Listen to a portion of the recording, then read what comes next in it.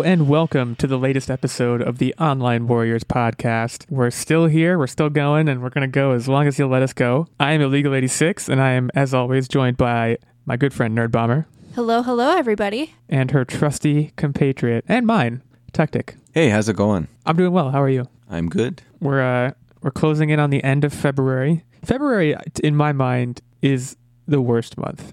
And I say that knowing full well that Valentine's Day is the month of February. What quick poll of the recording team, what is the worst month of the year? And why is it February? I agree that it's February. All of the good holidays are pretty much over. Like, I'm talking end of February. The beginning of February is fine, but that last half just kind of drags on and there's nothing to look forward to.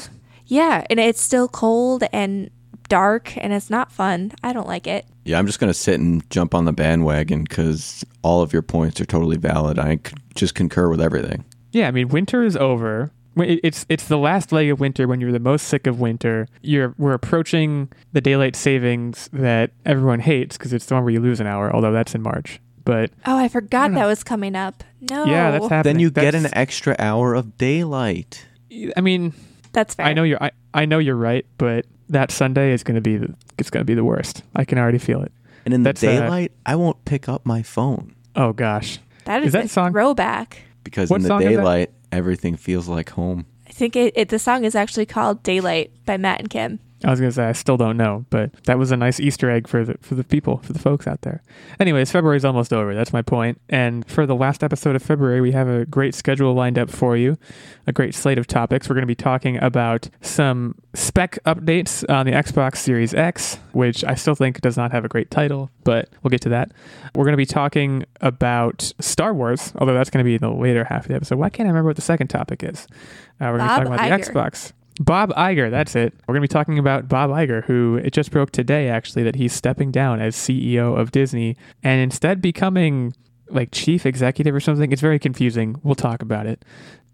So let's dive right in and let's talk about the Xbox Series X, the next big, it's one of the big next-gen consoles that's slated to come out later this year. Today, I guess, we heard a number of things about what it's going to be outfitted with. I don't know. You want to run down the list here, Nerd Bomber? Yeah, so I'm pulling this kind of summary off of The Verge. So Microsoft revealed more specs about the console. It'll be coming out later this year. Talking about teraflops, which is a big buzzword whenever consoles do come out.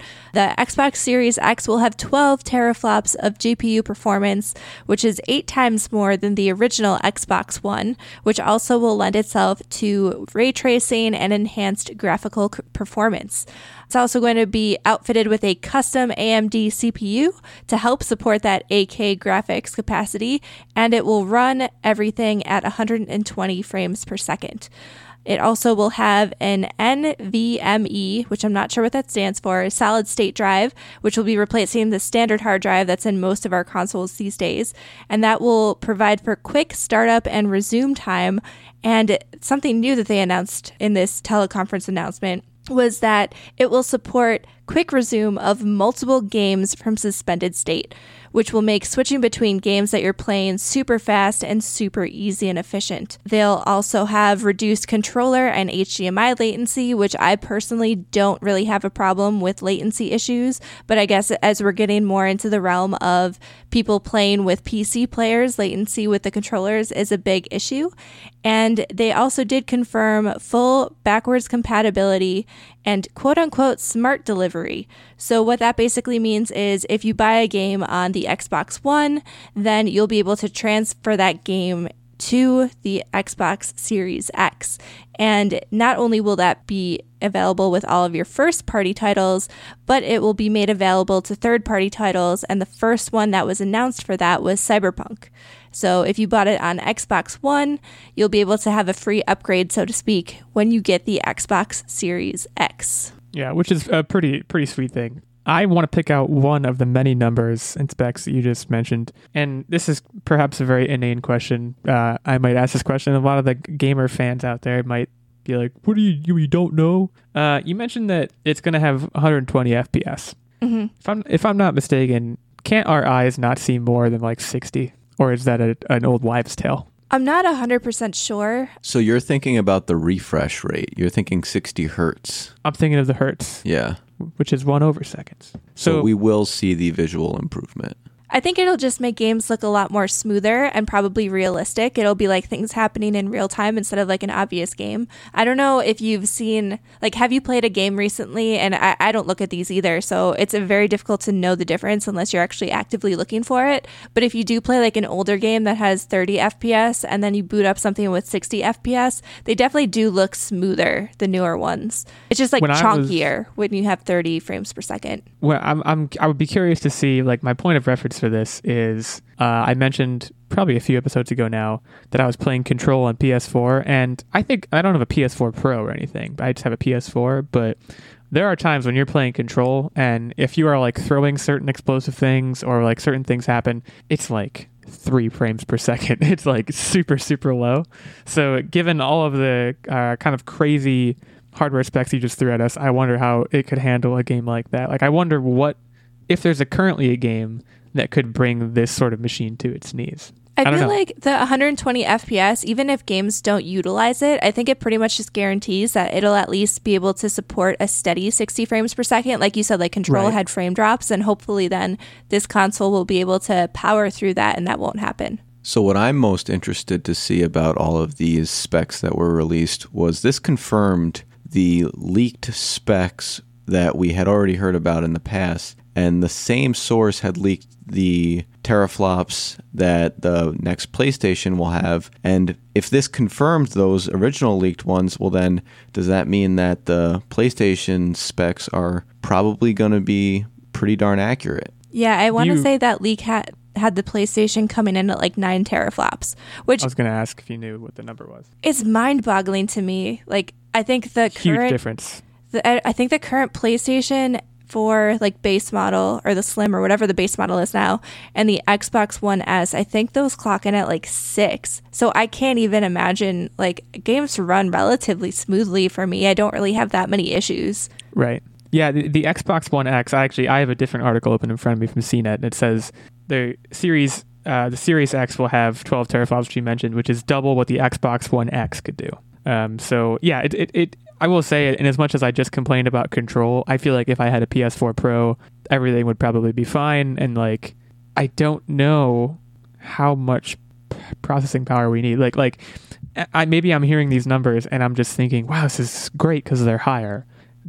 How much do I actually need them to be higher to enhance my end user experience? Now, the things you mentioned about smart delivery and this game upgrade system that Cyberpunk is going to kind of pioneer is super, super cool. The backwards compatibility is super important. I can understand much more tangibly how important the controller latency would be. Like you said, things like esports are turning into a very big deal. And I don't know, I've seen pro gamers complain about latency, and I can understand what it would feel like to have a controller that's slower. But I don't know, the 12 teraflops, it's hard for me to grasp. And similarly, the 120 FPS, like you said, maybe it's just kind of like a factor of safety for always making sure we at least get 60. So I could definitely get behind going faster simply because, so I've been playing Dragon Ball Z Kakarot on the Xbox One, and the thing that is killing me with this game, and I always just start scrolling on my phone, is the load times between maps. And in this game, you're hunting for Dragon Balls, you're constantly jumping between maps, and so you're just sitting there loading and scrolling on your phone, waiting impatiently. Right, but that's more of an SSD thing, right? Because the SSD is also a huge deal. Well, yeah, but the overall processing speed is going to take part in that, and I'm overloading times, and I think this still to go faster is going to help with that, and I think that's important for at least my interest. Yeah, I mean, I think I would generally agree that if I were to pick any of the last 4 or 5 games that I've played on the PlayStation 4, even ranging back to BioShock 1, which was remastered, but still, it's BioShock 1. It came out in 2007. My biggest complaint with any of them probably had nothing to do with graphics. It probably had things to do with, like you said, slow load times, where it's for story-driven games like I tend to play, and I know Nerd Bomber tends to play, that can really break your immersion, right? Even if the load screens are carefully crafted, they're load screens. Absolutely. So, the Spider-Man load screen was a lot of fun. Spider-Man on the subway, just chatting with people was super entertaining, but only the first 10, 15 times, and then it was the same thing, and you were just sitting there okay, now I'm on my phone again. Yeah, see, I mean, I would opt... I think I watched that's the fast travel like load screen, and I think I watched it 2 or 3 times, and then I was like, I don't even want to fast travel. Like, I won't fast travel. I'll just swing around, because that's like, I mean, that game was so great that alone was very fun. Yeah, I literally fast traveled one time. Yeah, exclusively. I think they make you. If I remember correctly, they that make was the you do one it time, once. right? Yeah, to know like, oh, you can do this, so go ahead and try it. But then after that, I was like, I just like swinging so much. And granted, we saw with the PlayStation demo for the PlayStation 5, which was way back, they were showing how the solid state drive could really amp up like how fast they loaded that city, which was like this super complex environment. And, it was mapped out exactly like Manhattan, and it was huge. And they showed how much the solid state drive could benefit that. And I'm sure, like you said, the processing power would feed into that. I guess I just more associate it with the solid state drive. And I do agree that I think that's probably the single biggest deal for me in terms of like getting an improved gaming experience. Has nothing to do with graphics. Better graphics are good, but we have to be approaching a plateau there, right? And this is something that we've also talked about before. Well, I think not only are we reaching that like realistic plateau, but you're starting to get into like uncanny valley territory where I don't know if I want to be controlling a super lifelike person. Like one of the things, and I obviously didn't play Death Stranding yet, and I'm not sure I ever will, but one of the things that kind of threw me off was that Norman Reedus looked way too lifelike, and even like the baby, and it added this creepy factor. And I know the game was supposed to have a little bit of a creepy vibe, but that totally turned me off of it. I don't know what it was about it, but it was just like, oh, this is too realistic. I don't like it. So if you get too realistic at a certain point, then I don't know. I feel like people might get creeped out. Using real actors for video games is like, it's a very perilous choice, I think, because like even in Until Dawn, which I think we talked about that on the podcast. I know Nerd Bomber, I think you tried to play it and you gave up because it was too scary. It contributed to the creepy factor there too, but that was a horror game and it was supposed to be creepy. Right. But my point being that like Rami Malek is in that game. Hayden Panettiere's in that game, and like you see them, and especially in a game that contains a lot of other like nobody actors or like just nobody characters, it's jarring, and especially when they look so close but not quite right. It's so I think I agree with you about the uncanny valley thing, and maybe we're approaching that level of photorealism. I don't know. In any case, Xbox Series X coming. Still no update on the release date yet, as far as I know. It's just holiday 2020. Yeah, so. And I think with delays and stuff, it might push out till a little bit later, so who knows. We still haven't heard anything from Sony either about the PlayStation. Aren't they saving it for State of Play, or do we not know that? I am not sure. I know they were supposed to potentially reveal things at GDC, but they pulled out. LOL. It would be a huge bummer if these didn't come out for the holiday season, because of course they're getting so much hype and they're being built up over years of time. And they've been targeting holiday 2020 for quite a while, if I understand correctly. So that would suck. If you had to pick one right now, what would it be? Xbox. Of the two. Yeah, I think I would lean into Xbox. I have Game Pass locked in until 2021. And I also have a lot of faith in the fact that Xbox has to bounce back from last generation and the lack of first-party titles. And they bought so many different studios. That and the console just seems like it'll be more powerful from what rumors we've heard. But at the end of the day, like, me, I'll probably buy both. I do know you, yes. And yeah, that does seem like the kind of thing that you guys, I mean, you have it's a 2-gamer household, so that's like a pretty good excuse to do it. In my household, I'm pretty much just one guy, so I feel like if you buy 2 consoles in that scenario, it's like a little bit more like, what are you doing? I don't know. I mean, I'm undecided. I probably won't buy either of these for quite a while. I've mentioned publicly, I think on this show, that I'll probably buy a Nintendo Switch before I buy either of the next-gen consoles that are coming. Gun to my head, I would probably pick the PlayStation just because I currently own a PlayStation 4 and am very happy with it. And just to clarify what you said, Nerd Bomber, are you willing to go on record and say that Microsoft lost the last generation? Oh, yeah. I've never argued that. They really have. Yeah. I think Game Pass was brilliant. I think that was their saving grace. But I think them trying to shoehorn in the Kinect at launch and trying to make it a TV-type console, which didn't go over well, that wasn't a super smooth sailing, and then they just didn't have a lot of first party titles. The ones they did have were great, but they just didn't have a lot of them. So right. Well, hopefully holiday 2020 for the Xbox Series X and the PS5. Let's talk about Disney for, I don't know, probably the 50th or 60th time on this podcast, but hey, it's Disney. They're in everything, right? Bob Iger. A lot of you guys probably know the name Bob Iger. You might not know exactly why. I think if I unprompted heard the name Bob Iger, I'd be like, he's the CEO of something, but I don't remember what. He was, until today, the Disney CEO. Disney announced Tuesday that Bob Iger will step down from the role and become executive chairman through 2021, effective immediately. And another Bob, I don't know if I'm pronouncing this right, Bob Chapek, yeah, that's what I'm guessing, will assume the role of CEO, and Bob Chapek most recently served as the chairman of the Disney Parks, Experiences, and Products, which I guess is everything but like the movies. I don't understand exactly. Iger is essentially going to be staying on as executive chairman to kind of assist in the transition and continue to focus on Disney's creative strategy. So a couple of things here. What is the difference between CEO and executive chairman? Because they both have the word executive in them. I guess one is the chief and one is the chairman. I think the chairman is more on like the board of directors and doesn't totally oversee the day-to-day. They're just someone that the CEO reports to at the end of the day. I do know the reasoning he said was that he wanted to have more of a role in the creative side of things in Disney. So I wonder if it's like stepping back from stuff like financials and actual operations and then just getting to like tinker and have fun. Because I think he's been with Disney as the CEO for at least 15 years, if not more. I want to say I remember like 15 years ago, him being like inducted and taking over the role. He took over in October of 2005. I actually have it right in front of me because I have a little graph of Disney's stock performance under Bob Iger, which if you're a stock person, it fell 2.5% today because of this announcement, presumably. It's worth noting that in general, the stock went up, obviously, while Iger was chairman, but that's a different matter. That's because of Disney Plus. It does seem like a really interesting time for him to leave and super out of the blue because it feels like Disney is rolling like it has never before. Like it's always been successful, but you think about their portfolio of properties and like the launch of Disney Plus and the fact that last year they had $7 billion movies? Like, geez. Right.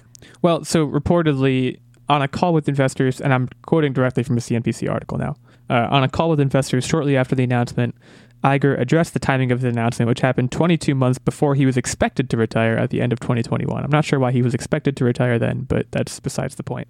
Iger said he decided to step down now because he wanted to focus on the creative side, as he said, now that major projects like the Fox merger and the launch of Disney Plus were behind him. So what I read there is that he was tearing his hair out trying to get this Disney Plus thing to go, and now that it went, he's like, all right, I want to do fun stuff, and now he's moving on.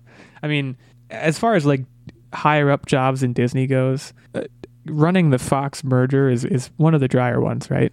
Like it doesn't sound fun at all to me. Yeah, I feel like there's got to be so much just paperwork and meetings, and that can't be fun because really haggling.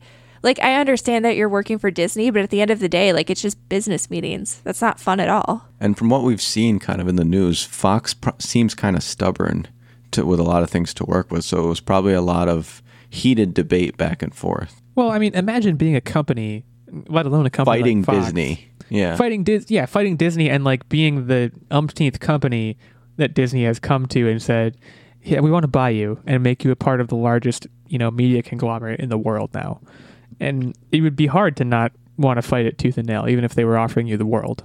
I mean, from the Disney side, if you're an executive involved in that merger, I guess it could be fun to think about like, oh, we're going to get the X-Men out of this now. And like, we need to do, let's get some financial projections for like how well we could do with the X-Men name behind our movies. And like, I don't know, looking ahead like that could be enjoyable, but at the same time, it eventually just devolves to crunching numbers and haggling and doing all kinds of stuff that I'm not sure that's why Bob Iger initially got into the business for. Now, on the other side of the coin, you have this other Bob, the second Bob, heir to the Bob throne, who recently served as the chairman of Disney Parks, Experiences, and Products, as I mentioned. Now, I would argue that the Disney parks are also doing very well. I think they recently opened a park in Shanghai, and of course, Star Wars World is a big deal right now.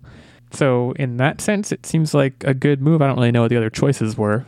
How many people would you say are qualified to become the CEO of, again, the largest media company in the world? Well, the population already quickly gets narrowed down if your name's not Bob. So right, you have to be named Bob. That's criteria number one.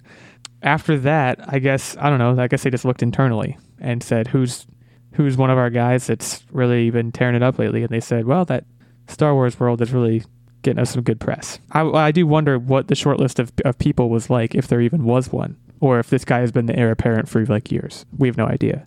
But, well, I guess there's a lot of questions and a lot of things that happen behind closed doors that we'll never know. I think it'll just be interesting to see if the management style of Disney and like the direction of what they focus on will be different, because I want to say Bob Iger actually came from like ABC. He worked on stuff like Home Improvement. I think that was one of the titles he worked on, but there were like a handful of shows that he worked on in the heyday of ABC before he came on to Disney. And so like obviously he comes from like a really entertainment background in terms of like television and film, whereas now new Bob is coming from more of like the experiential entertainment. So you have to kind of wonder, like, do you think they'll shift their focus? I mean, I think everything kind of goes hand in hand, because you don't have the parks experience without the IP that drives it, but it's just interesting to see where the focus will go. And yeah, and it's interesting to think now that maybe, you know, all these mergers and acquisitions might slow down and Disney might stop expanding so much in terms of its media empire, and like you said, might focus more on the experiential element. Like, looking at Iger's history, I don't have anything from before he went to Disney. I imagine you're probably right about the Home Improvement thing. I have a list here. So this is actually really impressive. So he launched and developed Home Improvement, The Drew Carey Show, America's Funniest Home Videos, and Who Wants to Be a Millionaire. Right. All of those are all ABC properties. I know Who Wants to Be a Millionaire and America's Funniest Home Videos are. I believe so, yeah. That's just crazy, though. Like, I didn't have any idea. Like, those are all super successful. Like, Who Wants to Be a Millionaire was a cultural phenomenon. Well, and then he came to Disney and became CEO, and shortly into his tenure, they acquired Pixar. So, like... Oh, that's right. He's done a lot of stuff. So that was essentially the start of a number of acquisitions that, of course, included Star Wars and Marvel and everything. But, like, that was a huge step for them, too. I mean, look at Toy Story. Like, it almost defines at least a certain section of Disney movies now. It defines an entire generation of people. Exactly. And granted, Toy Story 1 came out before that acquisition happened, but you get the point that, you know, it seems like acquisitions might have been his focus, at least in the creative sense of maybe he would watch certain things and say, this is really great and we can afford to go out and get this and make it a Disney property. It is interesting to think where they might go next. You know, are they looking to open more parks, or are they looking to expand, you know, their merchandising? I have no idea, but I guess that's kind of what the move suggests. Yeah, I don't know. I guess we'll see in the coming months, but as this article states, Bob Iger will still be in the picture until 2021. I don't know how old he is. He doesn't look that old to me, so maybe he'll be around for longer than that. Wouldn't you want to retire early if you could? But you work on the happiest place on earth. He turned 69 this month. Nice. I think if I was Bob Iger, I would have retired, 20 years ago. True. Yeah, if you want to retire early and you're Bob Iger, you would have done it a long time ago. He probably really likes doing what he does because, like Tactic said, he's part of the happiest company. He's the head of the happiest company on earth. Either way, interesting times. We'll see where Disney goes with this. I don't think it's going to have too much of an effect on the massive machines that are Star Wars and Marvel, but maybe we'll see other smaller changes to how things are done there. And I don't know. I mean, is that a welcome change at this point? Are you looking for Disney to change the way they do things? I wonder a lot about what the connotation or what the public perception of Disney is these days. Do people see them as the boogeyman that I kind of described when I said they're just going around eating up companies, or do they think that they do that because of how great they are? I mean, in a way, they kind of are. When you look at, like, they're a capitalist vulture, they eat up everybody. But at the same time, there is no other production company that consistently puts out the quality content that they do. Every time they acquire a brand, they like reinvigorate it and turn it around. And I know with Star Wars, there's question about whether people liked the movies, the last 3 movies that came out. But ultimately, like, Star Wars wasn't dying per se, but it wasn't mainstream like it is now. You go back like I don't know about that. 10 years ago, you think it was really like as mainstream as it is now? Little kids who never heard of Star Wars before have BB-8s and are like super psyched about Star Wars again. Well, I think the question is, would Lucasfilm have revived it had it not been for Disney? And I don't know the answer to that. The answer could be no. The answer could be yes. For all I know, they weren't even acquired at the time that they came out with Force Awakens. But I mean, during the times when I don't. I think it was very close together. During the times that, movies were coming out, obviously back in the 70s and early 80s, and then of course in, the late 90s and the early 2000s, like, it was a huge deal. I think it was a huge, cultural icon. And yeah, maybe, I think episode 3 came out in 2007, and maybe 5 years later, like you said, maybe people weren't really talking about it as much anymore. But it's always kind of going to be this cultural touchstone. Does Disney make that better or worse? I think it depends on who you ask, and it depends on how much they liked the sequel trilogy. I don't know the answer to that. Even being a huge Star Wars fan, I don't know how I feel about that. But I don't know. I don't think Disney's the boogeyman, but I understand why people think that they are the boogeyman. I think, they're huge, and if they one day own everything, then they can control everything that we absorb in terms of like pop culture. And that's, I guess, a interesting but also scary thing to think about. This is digressing, so I will let it digress no further. And we will take our break, but before we do, I want to shout out our fantastic Patreon producer, Mr. Ben Checkness. You guys have been hearing about Ben a lot on the show if you're a regular listener, because Ben has been supporting us on Patreon for quite a while now. At our highest of our 3 Patreon support levels, which is the night level. And as a result, Ben gets this producer shout out in every episode. He also gets input into our weekly game segment, and of course, access to the monthly secret segment and the monthly vlog. If you aren't as cool as Ben, that is understandable because Ben is very cool. You can then support us at our second level of support, which is the Squire level, which gives you access to the monthly secret segment and vlog. And there's also the lowly page level of support, which gets you access to the monthly secret segment. So if you like listening to us talk about things like Bob Iger and everything we've talked about over the years, you can head on over to patreon.com/onlinewarriorspodcast to get more of the details on how you could support this show. And we would super, super appreciate it. Also worth noting, our good friend Ben will be joining us again on the show soon. That's again part of one of the benefits of his Patreon support. So if you'd like to come on the show, there's your opportunity. With that food for thought, we will leave you with a short break to shout out some of our friends. Hi, I'm KC, host of the Sega Lounge, a show dedicated to all things Sega, be it the video games, the music, or the community. Join me every week for a new interview. My guests include video game industry legends, VGM remixers, and community standouts. You can catch every episode of the show at anchor.fm/The Sega Lounge or search The Sega Lounge on your podcast service of choice. The Sega Lounge. Come on in and have a seat.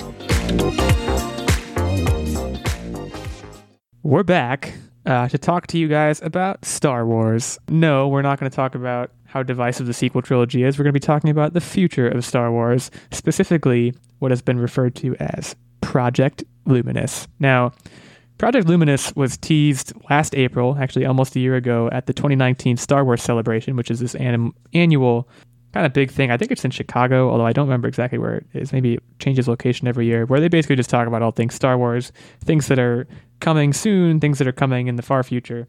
Essentially, they announced what was called Project Luminous. And they announced a number of, I guess, authors. I'm going to say the names here. I don't know if I'm pronouncing them right once again.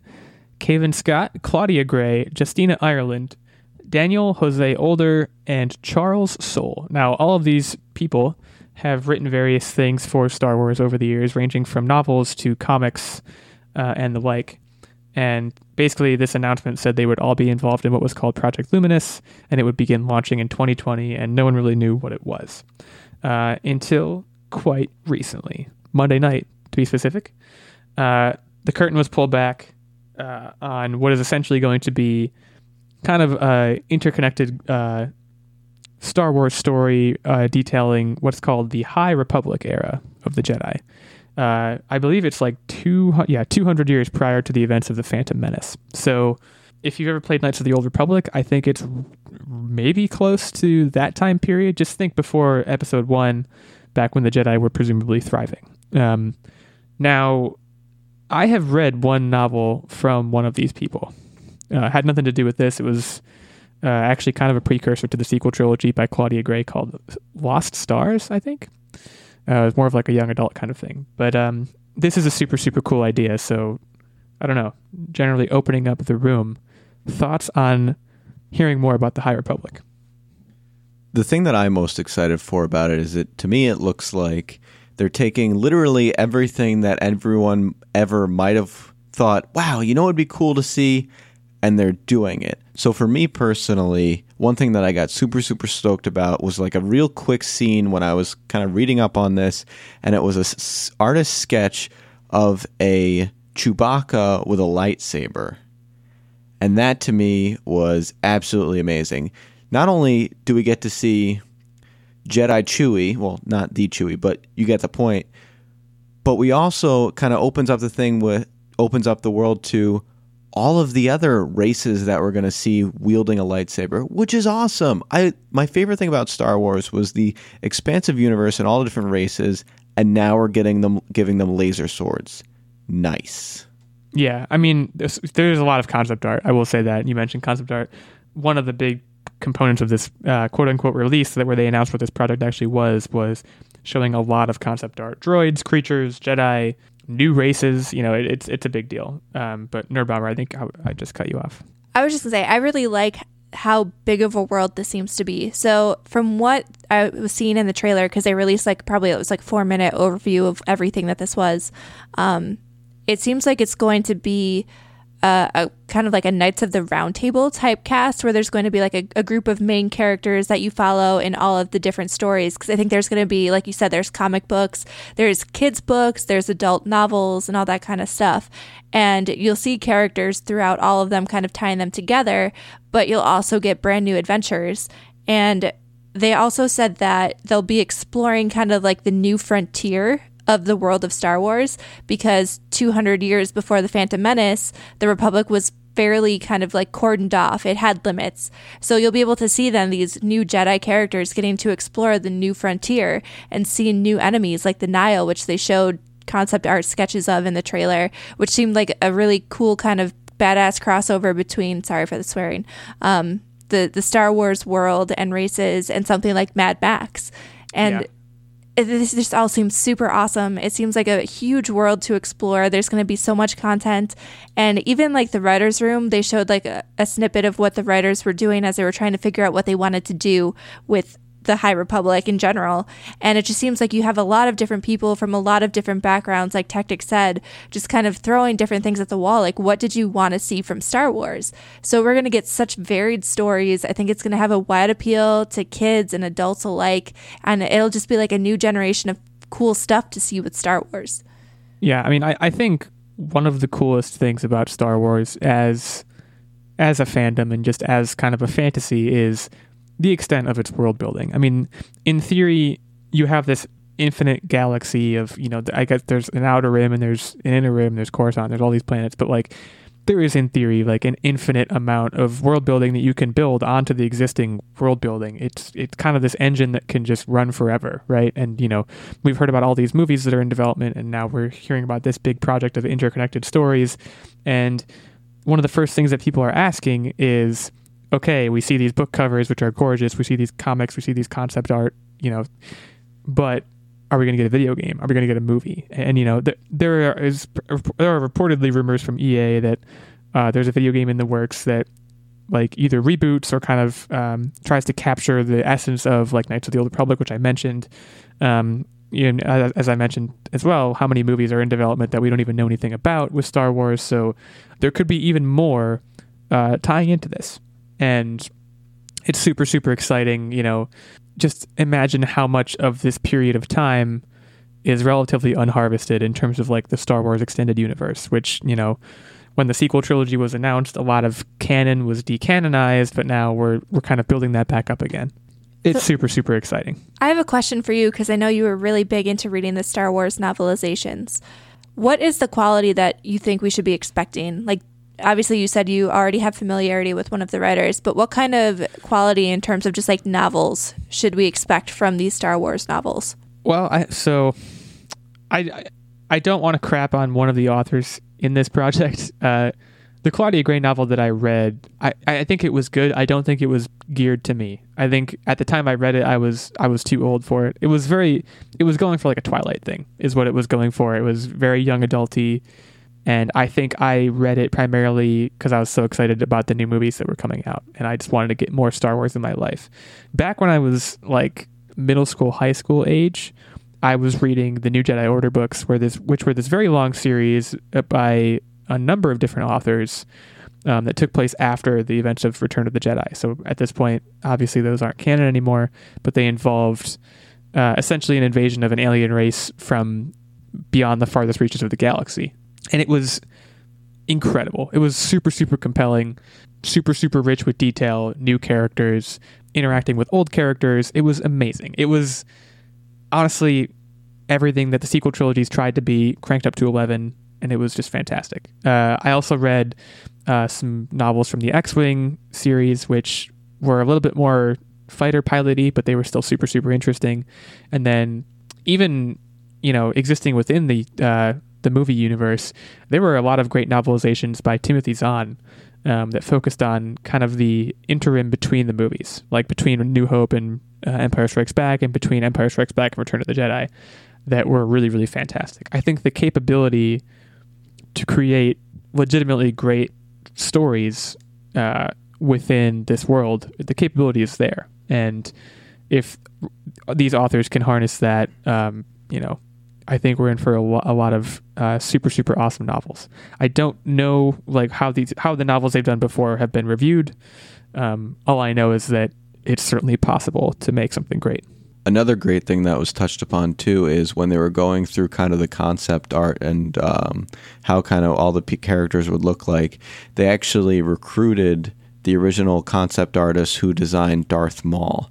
And in my opinion, Darth Maul is the badassest looking villain ever. And to kind of pull the brain of that guy for inspiration, that is a perfect choice for this project. I think the phrase you might have been looking for was pick the brain. I don't know if anyone's brain has ever been pulled. I can't imagine it'd be pleasant either way. Yeah, there's a reason Darth Maul has come back. There's a reason he's come back in the Clone Wars. There's a reason that he, kind of spoilers, came back at the end of Solo. It's because he is one of the coolest characters ever, at least visually speaking. Like, he is so evil, and he is the next best thing to evil from Darth Vader. I mean, they've even brought him back in the animated series. Like, all of a sudden, he's alive now. Exactly. And he's got robotic legs, To have a villain that notorious and to build off of the brainchild or brain parent, that is a good choice. Well, something, and this is a bit of a sidebar, but I was watching a video yesterday on this website called YouTube. I don't know if you guys have heard of it. And it was about how iconic Darth Vader is and why he's so iconic and why visually he is just so evocative of evil. And when you look at a silhouette of Darth Vader without even seeing his features, you know that it's Darth Vader and you feel certain things. And the crazy thing about Darth Vader is that in the first 3 movies that he's featured in, there's probably, 6.5, something close to 6.5 hours of runtime. And how much of that time do you think Darth Vader is on screen? Is this Price is Right rules? I'm going to go an hour. Okay. We'll say Price is Right rules, yeah. I'm going to say, I feel like only half an hour of all the screen time put together. Yeah, it's just under 34 minutes, which blew my mind. I mean, he's this, again, cultural icon. He's this character that looms so large for so many people as this, basically embodiment of evil. And he was, barely on screen for each of these movies. I mean, if you divide that up, it's 10 minutes for each movie. It's nothing. And yet, he's this huge deal. And Darth Maul, it's kind of a similar thing, right? Granted, he was only in one movie, but he was in that movie for, had to be 10 minutes. So it's probably super interesting and it's super challenging to develop a character, visually speaking, that sticks in the minds of people and, again, evokes these certain feelings. And it's great that they got the guy to come back and provide some more of his creativity. I'm excited for this. Depending on how these novels are received, this is something that I might actually get involved in. Because as I mentioned, the Star Wars novels, back when I was reading those, back when I was a kid, that was a really great time. So if they can recapture that here in a newer era, could be a huge deal for them.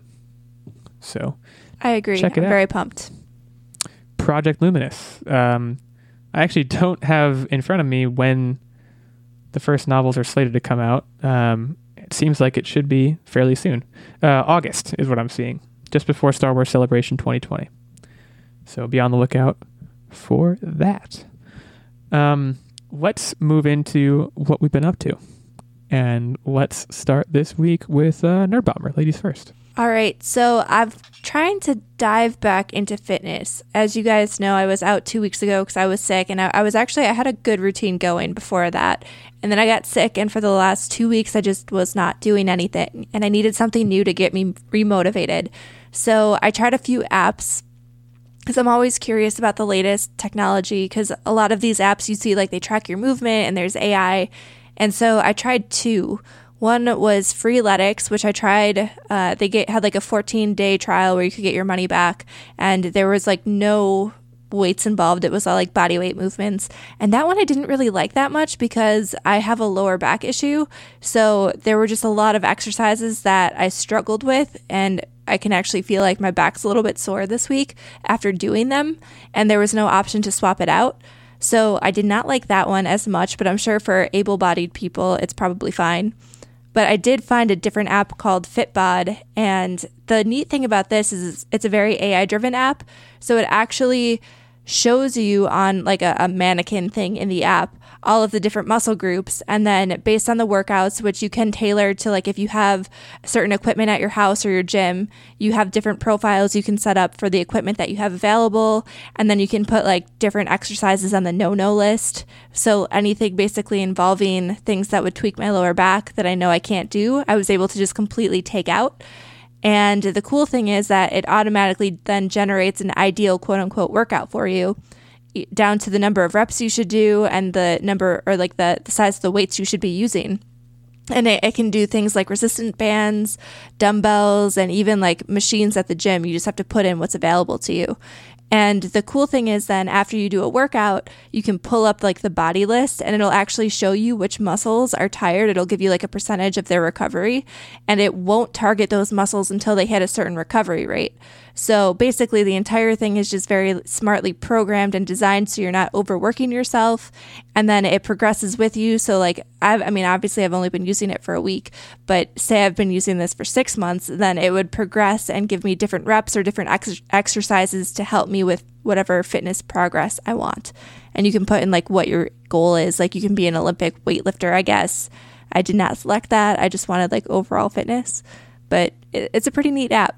It's kind of pricey. It's like $9.99 a month. So I don't know how long I'll use it, but I think just to get me back in the routine of doing stuff and kind of switching things up so I'm not bored, I think it's kind of neat. Is it actually called the no list? You mentioned the no list at one point. No, it's excluded. It's like excluded exercises, but in my head, because when I went to physical therapy, my physical therapist called it like, here's your no list of stuff you should not do or you'll hurt yourself again. So like in my head, it's just like, oh, I have a no list. I can't do that. Wow. Well, it sounds like something that I would be interested in that I tend to do a lot more home workouts now than I used to. I find it hard to get to the gym. Like the physical act of transporting myself there is surprisingly tedious and annoying. So I try to just like find home workouts to do without any weights, and it's pretty easy. There's a lot of ways to use your own body weight, but it's also pretty easy to run out of ideas there. So it sounds like something I could benefit from. Yeah, it's definitely got a lot of cool stuff, a lot of alternatives to typical exercises to keep things mixed up. They do have, I think, a 3 workout trial. So you could, in theory, just go generate like 3 workouts and take a screenshot and keep them. But that's support cheating. Your indie app developers. Yeah. I don't want to be that guy. Cool. Right on. Go fitness. We here at the Online Warriors are in favor of all y'all feeling great about yourselves. I don't know where I was going with that. Tactic, what do you have? So the most notable thing for me in this past week was we watched the movie Fighting with My Family. And this movie is basically the backstory of a famous wrestler for the WWE, Paige, and how she kind of grew up and got to where she is today. And it was another one of those, hey, The Rock's in this movie, of the billions of movies he churns out a year. So I kind of wasn't expecting much from this movie. I thought it was going to be a dud just because he churns out so many movies. One of them's got to be bad. And I have to tell you, I was quite impressed with this movie. And that's saying a lot because I'm not a big WWE fan. So I do recommend this movie. It's got a bunch of family-friendly feels, and it's got a good amount of comedy in it, but it makes you want to be like determined and try out for the WWE, as weird as that sounds. Are you planning on doing that? No, not. I was for like 6 minutes after the movie, but that faded. Yeah, I I'll would say keep us the cool thing about this movie is, like, I'm not a big WWE fan at all, but I was still super entertained, and like Tactic said, it was more of a story about her journey, and it was kind of inspirational. And so even if you didn't care about wrestling whatsoever, you still kind of found yourself drawn in. And it was also kind of empowering because the thing about this real person, I'm going to use her stage name again, Paige, is that she was kind of the stepping stone to get more women into wrestling and start this female-driven revolution in the sport. So it's not only was a family-friendly movie, but it was kind of an inspiration to young girls who are into it and think it's something cool. Well, there you have it. Fighting with my family. Did you like stream that somewhere, or like disc rental, or what was the situation there? We streamed it on Amazon Prime. Well, there you have it. I have an Amazon Prime update as well. So Hayes and I have been watching this show called Undone. I don't know if you guys are familiar with it. It's hard to explain, but it's fantastic so far. We actually had an evening last week where we were kind of trolling, looking for new shows, and this is worthy of an entire episode. But we tried Fleabag and just could not do it. Like, I don't know why that show is so. People love it so much. It was hard to watch, so we turned it off after 5 minutes. Now we went to this show called Undone, which I had heard briefly about, mostly because it uses rotoscoping animation. Basically, it's those things you see that they're animated, but they're clearly based on live actors. They film something and then they kind of like, it's a technique that involves animating over it. It's hard to explain unless you see it, but once you see it, you'll know exactly what I'm talking about. It's fantastic. It's a show that has a lot of big ideas. The plot involves a girl learning she can time travel through the ghost of her dead father, who then tries to get her to go back and determine who killed him. Not a lot of notable names. Bob Odenkirk is the only really big one. Another Bob, but it's fantastic. The only other update that I have, which is a tragic one, is that I'm still playing through Metroid Prime 2 Echoes. My GameCube controller is starting to go. And by I mean, so here's the thing, is when you're a kid and you're holding a GameCube controller and you're like really, you want to like get places fast, right? So you're pushing forward on the control stick. Maybe my hands are stronger now that I'm presumably an adult, but like the controller, you know what happens to control sticks when you push them too hard? You know how they get all wobbly? Mm-hmm. You guys know what I'm talking about. Anyways, that's happening. So I'm going to have to think about replacing my GameCube controller, which will probably be a worthwhile investment just so I can continue cranking through Metroid Prime 2, which I'm about halfway through, but the going is getting slower because I can only move forward very slowly now. Get one of the old modded controllers with the turbo button. I'm figuring out, I don't know if it's super important to me that I get a wireless one or if I get an official one. I don't know. I'm kind of in the shopping process for that, but I will keep you all updated. As far as the Fantasy Movie League goes, I'm on a roll with setting my lineup, which is good. It's not working out, but I'm setting my lineup consistently. Congrats to Ben Checkness, our good friend who we've already mentioned. First place this week was 67 million, followed by Devin Reed, who's a perennial powerhouse, just short of Ben's number, also right around 67. Mecha Yoda at 56. Tactic, our very own Tactic, at 43, and then I'm at 42. Florida Hawk is at 41, and Nerd Bomber also at 41. Rounding out the top 10, we have Hipster Pop Geek with 37, Spitfire with 29, and Secret Asian Man, always number 10, with just about 9 million. So looking at the overall leaderboard for this season, which is entering its final 2 weeks, Hipster Pop Geek still on top with 729 million. Florida Hawk at number 2 with 66. No, I think I might have said the first number wrong. Let me go through it again. Hipster Pop Geek with 730 million. Florida Hawk with 658 million. Nerd Bomber, third place with 55 million. Devin Reed with 616 million. Tactic rounding out the top 5 with 613 million. That 1 week really set me back. Yeah, you were in second for a long time, weren't you? And now you're down at number 5. It looks like we have some close races here. Nerd Bomber and Florida Hawk fighting for second. There's only a couple million difference between them. Devin Reed and Tactic fighting for that 4th place spot. Other than that, Hipster Pop Geek running away with it. But if you want to challenge Hipster Pop Geek in our next season, you can learn the ropes here at the end of this season by heading on over to fantasymovieleague.com, looking up the League Online Warriors podcast, and the password to get into it is podcast all lowercase. We would love to have you join us. Tactic, you have a game for us. Is that correct? I do, and I'm particularly excited about this game. It is cat themed. So I would just like to point out we are in season 9 now of this podcast, and cats have 9 lives. We're in season 9 of this podcast. Oh yeah, 9.1 baby. Time flies when you're having fun. This is the first episode of season 9? Yes, sir. Wow, jeez, I didn't even know it until we're near the end of the episode. Well, welcome to season 9, guys. It's great to be here. Yeah, all of the quiz topic options that I gave our Patreon subscribers had to do with the number 9. So, what were the what was left on the cutting room floor? There was Brooklyn Nine-Nine was one, and then I forgot what the other one was. Cats. Well, obviously cats.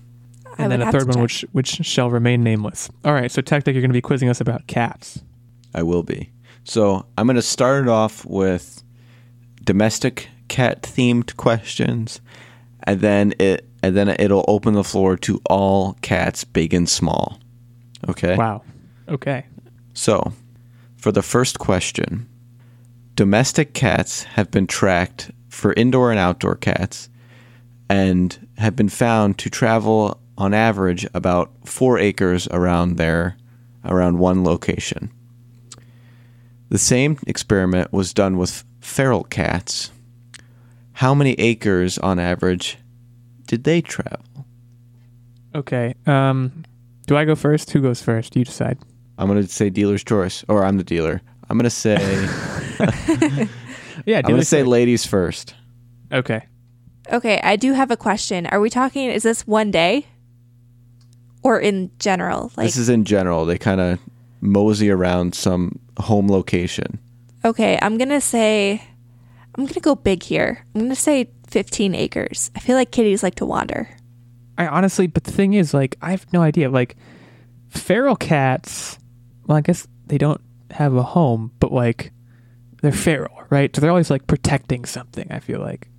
Part of me almost wants to say less, but I'm gonna go with 8 because it feels right. Okay, you're both way off. It's astronomical. 1,351 acres. No way. Yeah, opposed to 4. I guess I just don't know what an acre looks like. Like, that must just be like how far they travel in their lifetimes, right? Yeah. That's still a lot. Okay. I probably haven't even gone that many acres. So I won that one though, right? Yes. Oh yeah, you won. Oh yeah. So now we're open up to all cats, and the question is, how many species of cat are there? Oh, okay. Oh, I feel like this should be easy. I'm going to say 42.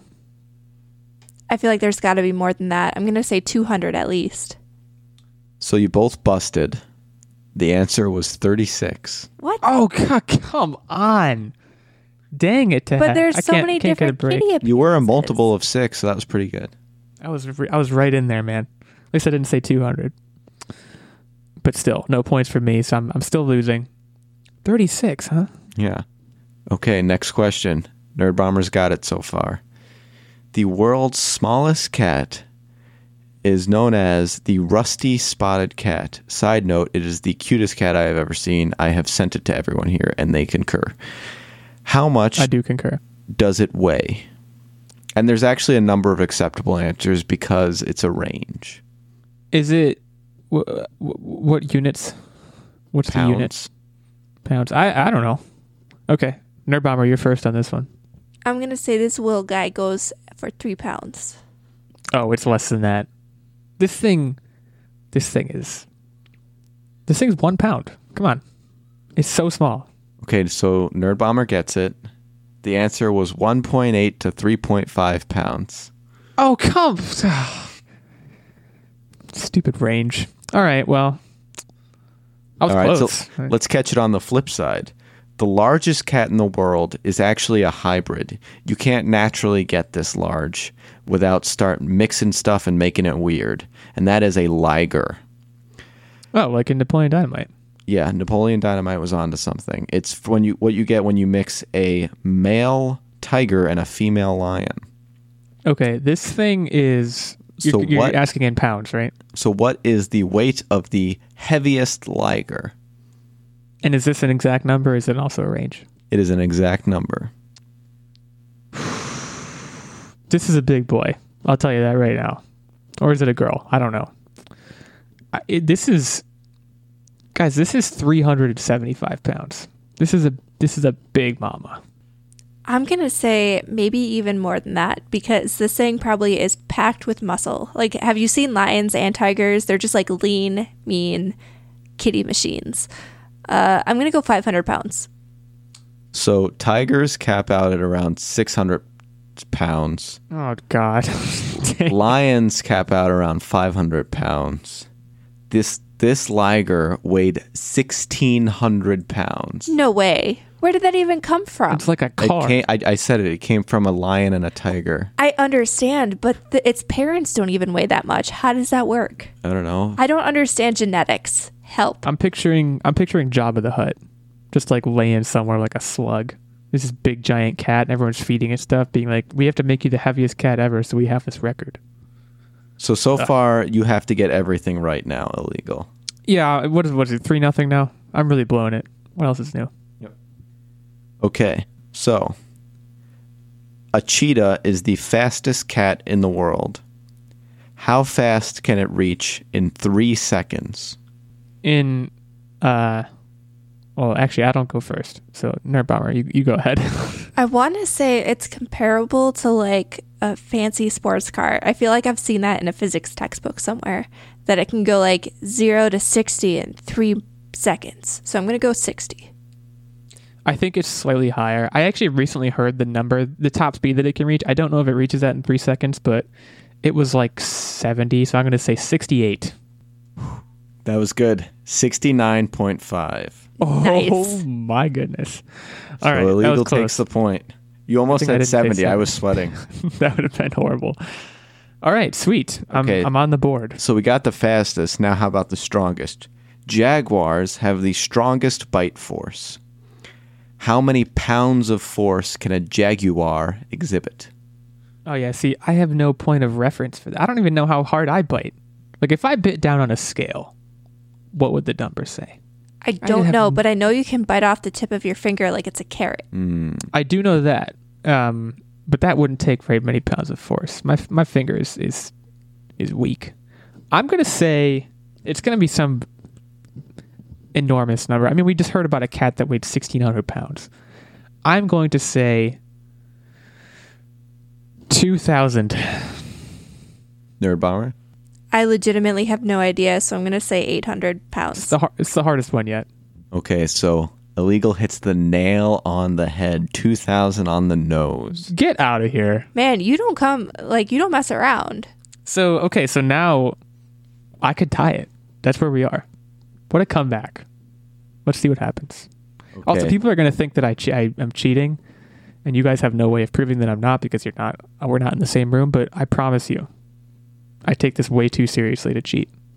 Okay, so Okay. cougars can jump the highest of all of the animal kingdoms. How high is that? Oh wait, I don't go first. So I didn't hear the animal name. Cougar. Cougars.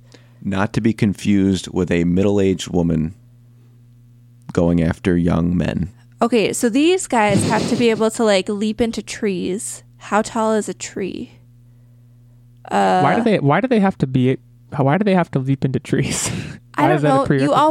You always hear about cougars in the woods or the jungle or whatever, and they're leaping from trees, so they must leap into trees, right? I don't want to interrupt your thought process. You just do what you're doing. So they're leaping into trees, And if you're in the jungle, it's got to be kind of a tall tree, maybe like probably 30 feet? Question mark. Boy, I think that's, I'm still not sure about how you got to that answer, but it feels like a really good answer. I tried to think about how tall a tree might be. I'm just like, how high can humans jump? I think you're probably really, really close. I'm just deciding if I should go a little bit under or a little bit over. I'm going to say 15 feet. So, I'm going to pause for dramatic effect. Please. Illegal ties it up. No way. Oh my goodness. The answer is 18 feet. Woo! We got ourselves an intense battle. Okay, so I don't know how big trees are, apparently. But Well, first, I think you don't know that they for sure. I don't know. they don't bound a tree in a single leap. They're not Superman. They probably do. They probably just like grasp on and then they claw their way up. But can I just say, so we have the fastest cheetah at 69 miles per hour. You have a Nice. bite force of 2,000 pounds, and you have a jump height of 18 feet. A combination of these things is terrifying. Yo, kitties are like the perfect killing machines. They really are. This is a documented fact.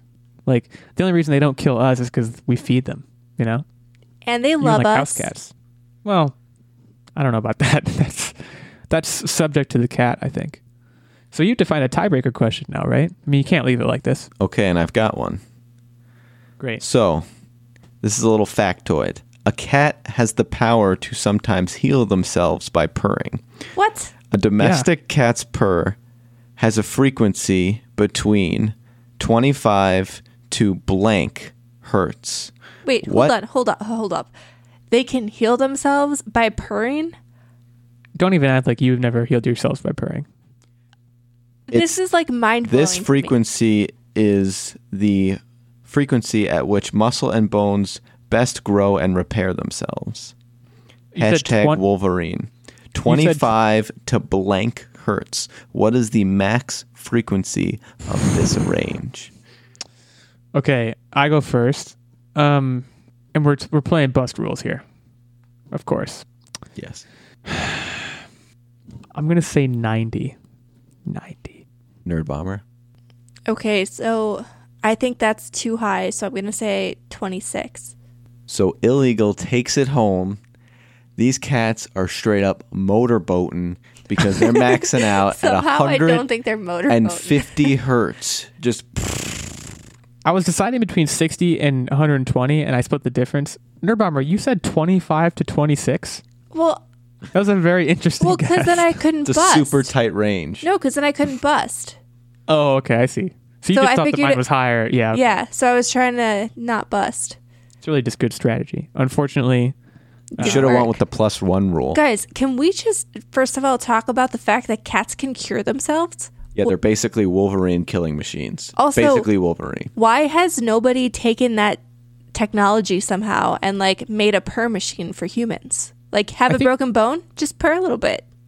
I think you're glossing over the main takeaway from this experience, which is that I came back down 3-0. That's true. I you. failed in spectacular fashion. Cats healing, whatever. The comeback of the century on Online Warriors podcast. People are going to be talking about this for years. People are going to be talking about this till season 20. I can't wait till we get to season 20. We're coming up on double digits. We should have some kind of celebration for double digits. We should. Like We a- should have a cake. Yeah, a There will double be layer cake. cake. Perfect. And every time when we get to triple digits, when we're like in our 60s, I don't know when that'll be, we'll add another layer to the cake. Perfect plan. Perfect plan. And yeah, like Marie Antoinette said, let them eat cake. So That was a cat joke. You missed it. It's fine. I missed it. I just thought you said it was a perfect plan, like it's because it is. It's perfect. Probably didn't pick it up because I was purring at 150 hertz. Yeah, my ear can't hear that much. My ear can't hear much of anything. But yeah, season 10's around the corner. Season 9 has begun, and we thank you all for joining us and listening. And we will see you next week. In the meantime, if you like what you've listened to, you can head on over to Apple Podcasts and leave us a review, or you can hit us up on the social medias. I am at OW Illegal86. We have at OW Nerdbomber and at OW Tactic. Yo. Check us out. Also, there's a main show account at Online Warriors 1. Don't want to forget that one. So go hit us up. And in the meantime, we will talk at you all next week. Have a good week. Bye.